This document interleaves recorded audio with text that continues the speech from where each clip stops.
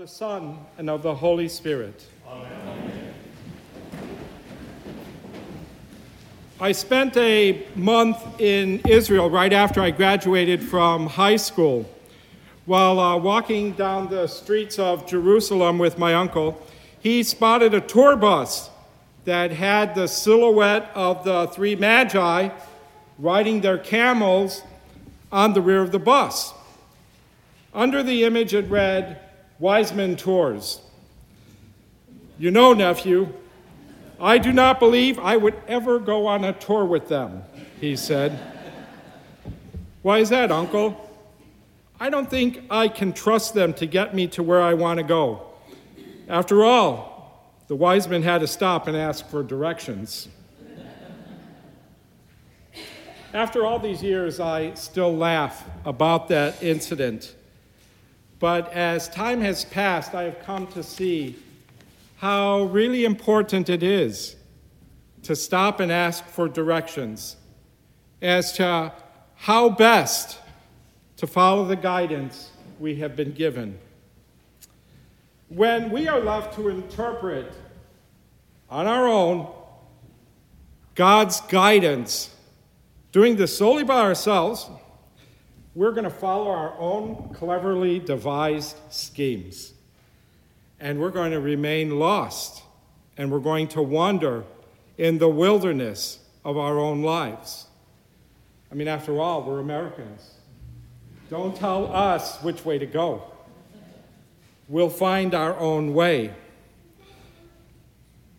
But even in that context of us as our country, we always seek guidance and we look for holy direction. The Feast of the Epiphany reminds us that God manifests himself clearly to us, shows forth his nature in this child of Bethlehem. He does lead us and guide us through others. He leads us and guides us through others and directs us so that we can follow in the path where he doth lead. For our magi, who were more than likely astrologers, they were guided by the light of God, and it was by something they were familiar with, a star. This is what they felt comfortable with. This is what they knew. God will provide us guidance too, in things that we are familiar with, in things that we are comfortable with. You know, at the Nativity, God spoke to the Gentiles. He spoke to them through nature and philosophy. And to the Jews, he spoke to them through the law and through the prophets. These were things that they were familiar with. And in the process of speaking to them, they knew, the world knew, the time was ripe for the coming of the Messiah. At some deep level, it wasn't a surprise when the angels appeared, or the shepherds heard their voice, or the Magi began to make their march to Bethlehem. A vestige of the truth of God swelled within them. It swelled within the souls of these wise men, and it propelled them to follow a star, to find him, the star out of Jacob, lying in a Bethlehem manger. And there they worshiped him. Another group of individuals, they experienced a vestige of the truth of God. They experienced it principally in their intellect when they created a shrine to the unknown God. You might be familiar with that story. These are the Greeks whom Paul comes across. They create this shrine to the unknown God because they so ardently longed for knowing the true God. But they didn't have words or the experience to see and know him. Upon hearing St. Paul's illumination to the identity of this unknown God, the truth of what they longed for was revealed, and it manifestly shone in their hearts. These individuals serve as models of what it means to be open to a brilliant, shining guidance of God, and then be willing to be directed by someone to where God leads. On the other hand, we have Herod. Herod, who will forever be the model of those who make inquiries about religion, but who never act rightly on the knowledge of what they receive. How could a child under 2 years of age, who has no followers as of yet, has not uttered a single word, be considered a danger to society? Be considered a threat to the way the world is? So much so that Herod decides he must be destroyed. The answer to that question might be found by what Archbishop Fulton Sheen once said. It must surely have been because those who possess the spirit of the world conceal an instinctive hatred and jealousy of God, who reigns over human hearts. The hatred the second Herod would show Christ at his death had its prologue in his father, Herod the Great, who shows such hatred for Christ as a babe. Herod was fearful that he who came to bring a heavenly crown would steal away his own tinsel one. Herod pretended he wanted to inquire about this child so that I might be able to bring him gifts. But the only gift Herod wanted to bring was death. Archbishop Sheen says a very poignant point. Men can make two inquiries about Christ. They can inquire either to worship him or to harm him. And if we think that we're not harming him because we are being neutral, we are harming him.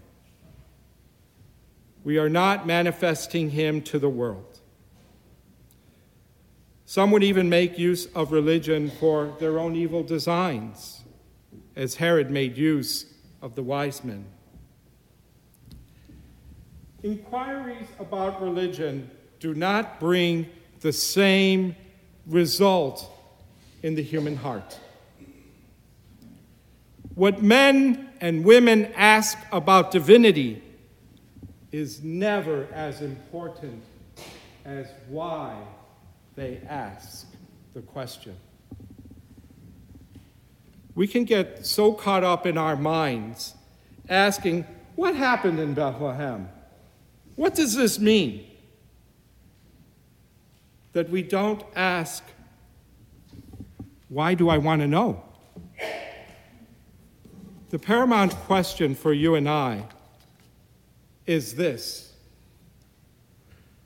why am I drawn to this holy child of Bethlehem? Why do I want to hear the Christmas story again? The answer, I hope, is because we know we have been guided by him, by the brightness of the Father's love. Some vestige of God's eternal truth resides within us. It moves us. It propels us to seek him. And then, as we seek, we are directed. And who directs us? Holy Mother Church. She directs us, and she shows us where we can find him. And where is he? He is in the apostles' teaching and fellowship, in the breaking of the bread, and in the prayers. We want him to be born in our hearts today. We want him to be born in our hearts every day. When he is born in our hearts, our lives are different. Just like the Magi, when we encounter him, we cannot go back the same way we came. Our lives will be different, for we've encountered the Christ. And every hope, every desire, every longing can and is satisfied in him. The Magi, they leave Bethlehem. And the scripture, Matthew's gospel tells us, they left with joy, satisfaction, supreme contentment, worshiping God. They didn't begin the conversation, well, is he true God or true man? Homo ousios or homoi ousios? They were content with seeing God face to face. And everything they had asked for, everything they had hoped for, they see in the face who is the light of nations. Therefore, my brothers and sisters in Christ, we must inquire of him rightly and with a holy purpose. Not like Herod, who saw the Holy Child as a threat to his own power and self-centeredness. So let your answer to the question why you desire to seek him be that you want to know him, love him, serve him, be happy with him in this world, and live with him in that world that has no end. Because if that is your answer, you will never, ever want to go back from whence the way you came. Let us stand and profess our faith.